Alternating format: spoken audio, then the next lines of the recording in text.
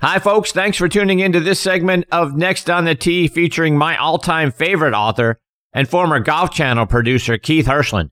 Keith is a fantastic writer and an even better person. I'm excited to have him back on the show. Enjoy the segment. Before I get to my next guest, Keith Hirshland, I want to give a shout-out to a couple of our sponsors, starting with our friends over at Srixon Cleveland Golf. Your best performance starts with the right golf ball at Srixon. A global leader in golf ball technology and innovation, Srixon offers a wide variety of award-winning golf balls for golfers of every skill level. Whether you're searching for a tour performance golf ball or a distance golf ball with incredible feel, Srixon provides the best golf balls at incredible prices. Srixon offers a wide variety of personalized options while also developing a highly visible colored golf ball as well. Select the right golf ball for your game today and trust it with Srixon. Check them out online at Srixon.com. Srixon.com. Find the right golf ball for your game today. I also want to remind you about our friends over at Sun Mountain. There's a company nestled in the valley of Missoula, Montana, that embodies the essence of quality, function, and innovation, and that's Sun Mountain, which started building golf bags back in 1981. They are an industry leader in golf bags, travel covers, outerwear, and push carts. With flagship products that you come to know, like the C130 cart bag, the 2.5 ultralight stand bag, the Club Glider travel cover, the Speed Cart, and Rainflex rain gear. Sun Mountain continues its quest to provide the very best in golf products to every range of golfer. Visit them online at sunmountaingolf.com to look at their amazing products. Okay, now back, and I'm honored to say this for the 10th time, is my all-time favorite author and one of my favorite people anywhere on the planet, and that is Keith Hirshland. Keith has been a wonderful friend for several years, and he's been a great supporter of the show, which I'm very thankful for. He is an Emmy Award-winning TV producer. He has produced shows for ESPN, ESPN2, and the Golf Channel. In fact, Keith was one of the original people that started the Golf Channel back in 1995. He has also written 5 wonderful books, one of which is my all-time favorite book, which is Cover Me Boys, I'm Going In, Tales of the Tube from a Broadcast Brat. He has also written great books titled Big Flies, The Flower Girl Murder, Murphy, and The Case of Serious Crisis, which was named Book of the Year by Book Talk Radio Club. His most recent 5-star rated book is titled Song Girl, A Mystery in 2 Verses, and when you read it, there may be a character named after a certain host on this show that you should look out for. And I'm honored to have Keith back with me tonight here on Next on the Tee. Hey, Keith, how are you, my friend? Hi, Chris. It's such a pleasure to be with you. Thank you. And I want to just, before we get started, echo everything that Tom said about congratulations to you on the awards that are well-deserved. There is nobody, at least in terms of the folks with which I deal in your space, that does it any better than you. You're the best in the business, and it's always an honor to be on your show. And I'm really happy for you that a lot of people are starting to see what a good job you do. So congratulations. Well, thank you very much for that, my friend. It's all thanks to great guests like you, though. Keith, let's talk about all the accolades that are coming your way for your latest book, Song Girl. I've seen a number of 5-star reviews out on Amazon, people on Twitter raving about the book almost on a daily basis. Talk about the success you're seeing from Song Girl. Man, it's pretty surprising. You know, you never know, right? You sit down and you put all your, all the work into it, and you have those times when you're wondering if it's any good, and you think it's pretty good, and then you have somebody read it and they think it's pretty good. That's all super surprising, and I'm just really thankful that the folks who have picked up the book and found it enjoyable and got a kick out of it and thought it was a good mystery have liked it, because you never know. In this business, you never know what's going to click and what somebody's going to like and what they're not going to like. And I couldn't be more thrilled that so far it seems that the folks who have read it enjoy it. And Keith, I've heard you tell this story on some other shows, but for our audience, you had gotten well into writing this book, and instead of the main character talking in song titles, you had her talking in song lyrics. And then you learned, well, this could get me into a little bit of hot water with the writers and their managers, but song titles were fair game. Tell that story. Yeah, it was really interesting. And when I first had the idea for the book, I thought that, the concept was to write the entire book, the entire mystery, around this character who, after a freak accident, awakens from a coma and can only speak in song titles. And I thought that would be really fun and challenging, and to see if I could write an entire mystery with that premise. So I started down that path, and I got quite a ways into it when I hit my first detour, which was I realized that I couldn't sustain that for an entire 300-page novel. There was just no way that was going to be, because I started, as I was writing it and reading it, I started to it got exhausting trying to figure out all these song lyrics to put as dialogue. So I changed tack a little bit and decided, well, I'll make this character, one of the main characters in a book that has other characters, another title. And I had written The Flower Girl Murder and thought my detective in Flower Girl Murder, Mark Allen, could certainly sustain another book. So I gave him another case to pursue and made Hannah Hunt, who is Song Girl. Hannah Hunt, by the way, is the title of a song by a band called Vampire Weekend. So that was a natural character name for this character. So I decided to make Hannah Hunt part of this Mark Allen story.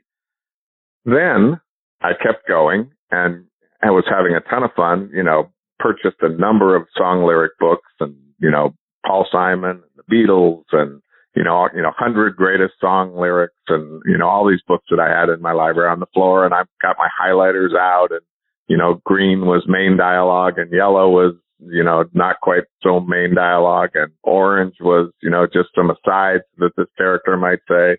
And I thought, you know what, I need to kind of figure out what I have to do at the end of the book to, do I have to put a glossary? Do I have to have, do I have to thank people? Do I have to get permission? How do I go about doing that? I'm lucky enough to have a brother who is also an entertainment lawyer in Los Angeles. So I gave him a call and I said, here's what I'm doing. Here's what I'm thinking. I'm halfway through this book. What should my next step be before I, keep going? And he just said, stop what you're doing right now. You can't. And I said, wait, what do you mean? He said, you can't use song lyrics. You're going to get sued. And I said, but I'm halfway through this book. Do I have to scrap the whole thing? And I said, what do you mean? Can I fake it? Can I like maybe just keep writing it and hope nobody reads it? And he said, just stop being such a knucklehead. He said, stop what you're doing. He said, these agents that work for, songwriters and bands, and, they have teams and teams of lawyers that are looking out for things just like this. And, they're going to come after you. And I said, and I was despondent. I was like, oh my God, I've just, put in all this work and I don't have a book anymore. And then he comes through with the silver lining, which is, as you said, song titles, for whatever reason, are fair game.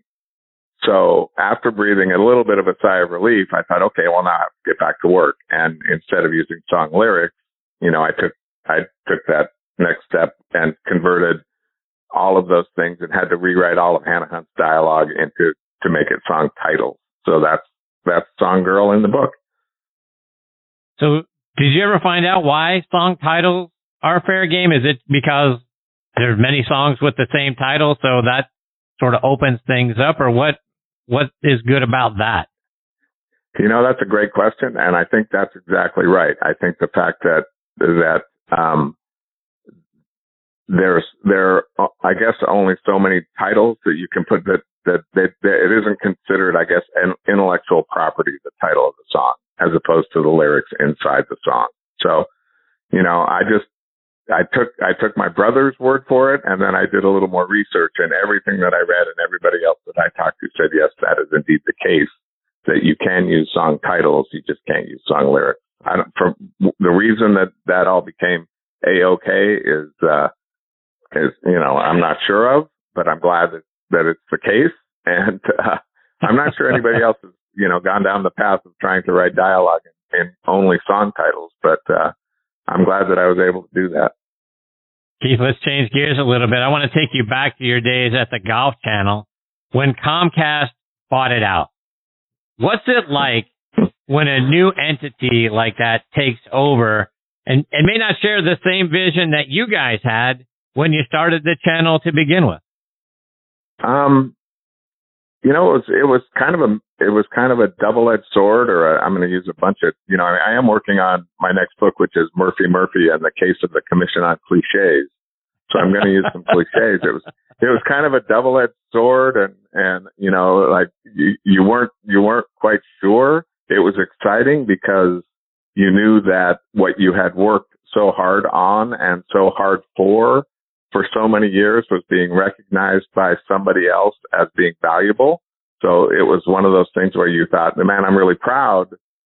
We should all be proud as a group of what we did starting the Golf Channel and taking it to the point where, a major corporation like Comcast was interested enough to want to buy it. And then they came in and Brian Roberts addressed the entire, we had an all hands meeting, and Brian Roberts stood at a podium next to Joe Gibbs and said, what an amazing thing he thought the Golf Channel was, and how happy they were that Comcast was acquiring it, and that they were acquiring it because of all the hard work and the good work that we had all done, and to keep doing it, and they weren't going to change a thing, and they liked it just the way it was, and of course that is never the case. So over the course of the next handful of years, everything changed. Pretty much everything changed. But, in those initial stages, I think that everybody was just really filled with a sense of pride and just the fact that, when I got hired in October of 1994, I wish I had a dime for everybody who told me that I was making the biggest mistake of my life by going and joining this startup that was doomed for failure. If it lasted 3 months, everybody was going to be surprised. And, look at it, what, quarter of a century later, it's right. It's pretty cool. It is.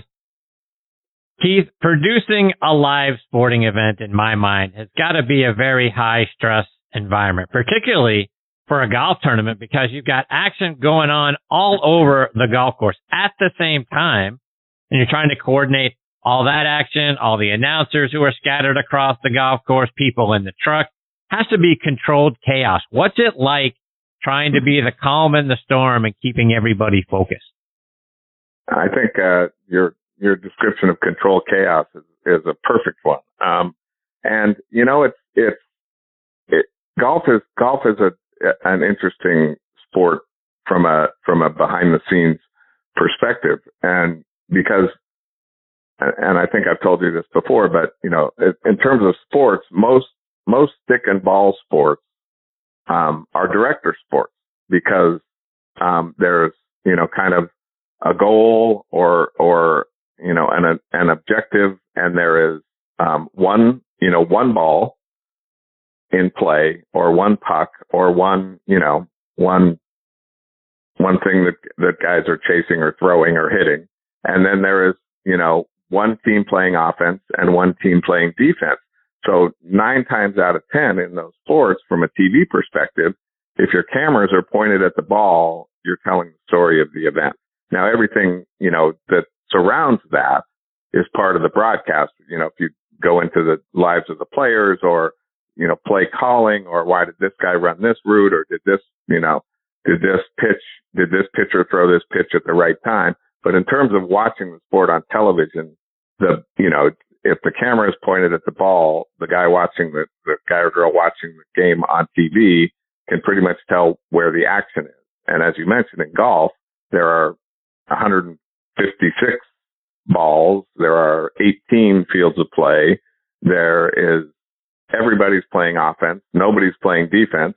And there are no scheduled timeouts for commercial breaks. So the producer, it's really a producer sport, golf is, because the producer has to decide who he's going to show when, whether the producer is going to show that shot live or recorded moments ago, you have to decide, when you have to break away from the action that's ongoing. They don't stop when you go to commercial. So you have to break away from the action when it's ongoing to get in the commercial breaks. That's why things like playing through and those kinds of initiatives have been really kind of a boon for at least in the production truck, because you never really go away from the action. They just split the screen. So that, we didn't have that when I was doing it. I had to go away to commercial break for 2.5 or 3 minutes. And then you have all kinds of shots stacked up, that happen during the commercial break that you have to get in. As far as being the calm in the storm, I'm not sure that the great, talented, wonderful people that I was lucky enough to work with would consider that I was always the calm in the storm. I might have been the storm a handful of times, but you have to stay calm. I mean, obviously you're kind of in charge. And so, getting all riled up and emotional and screaming and yelling isn't really going to help the situation. But it's a challenge. And it helps to be able to watch a number of things at once and listen to a number of people at the same time. Kind of a scatterbrain approach in terms of what's going on in your head. Did you have a pet peeve as a producer?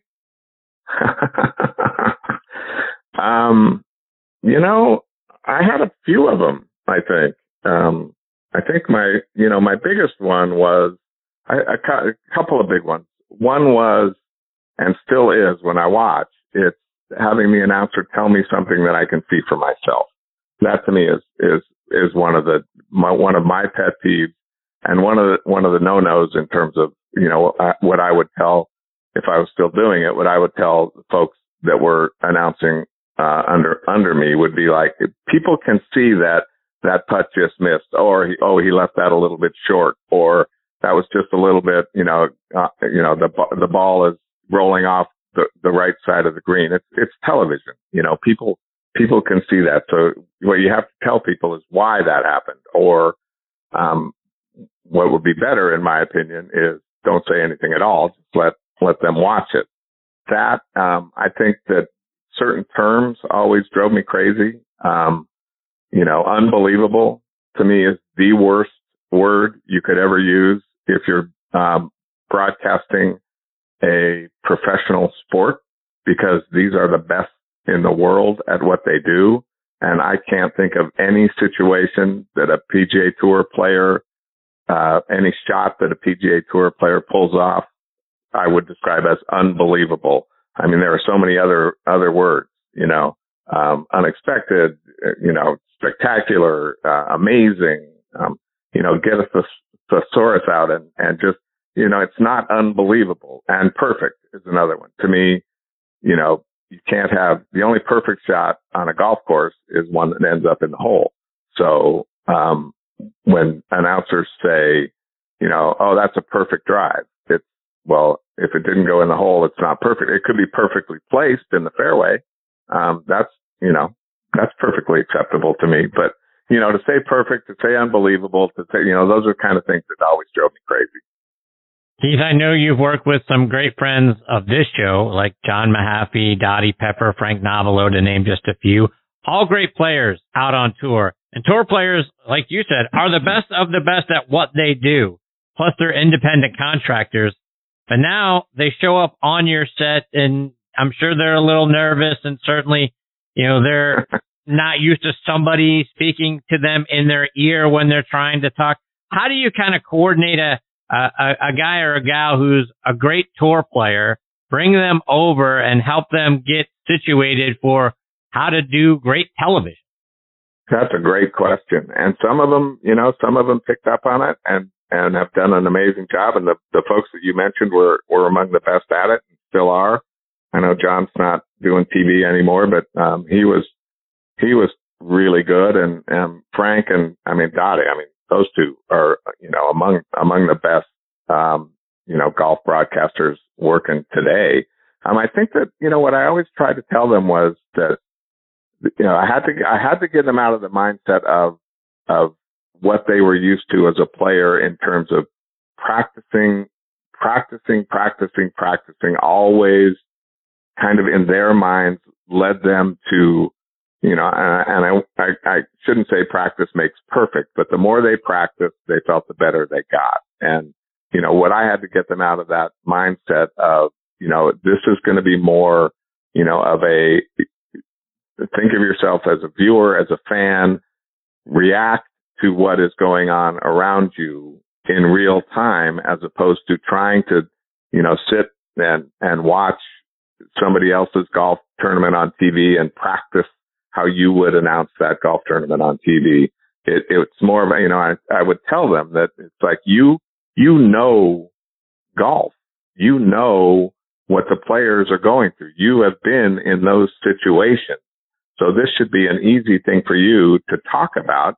And I said, that's what I want you to do. I don't want you to be an announcer. I want you to be a golfer talking to a guy sitting at home and explaining why something is happening on the golf course. And, you know, I said, I can help you do that. I can set you up to be successful at that. What I don't want you to think you have to do is become a television announcer, because that's not the job. The job is for you to be a golfer talking about golf. And, you know, we'll go through the mechanics.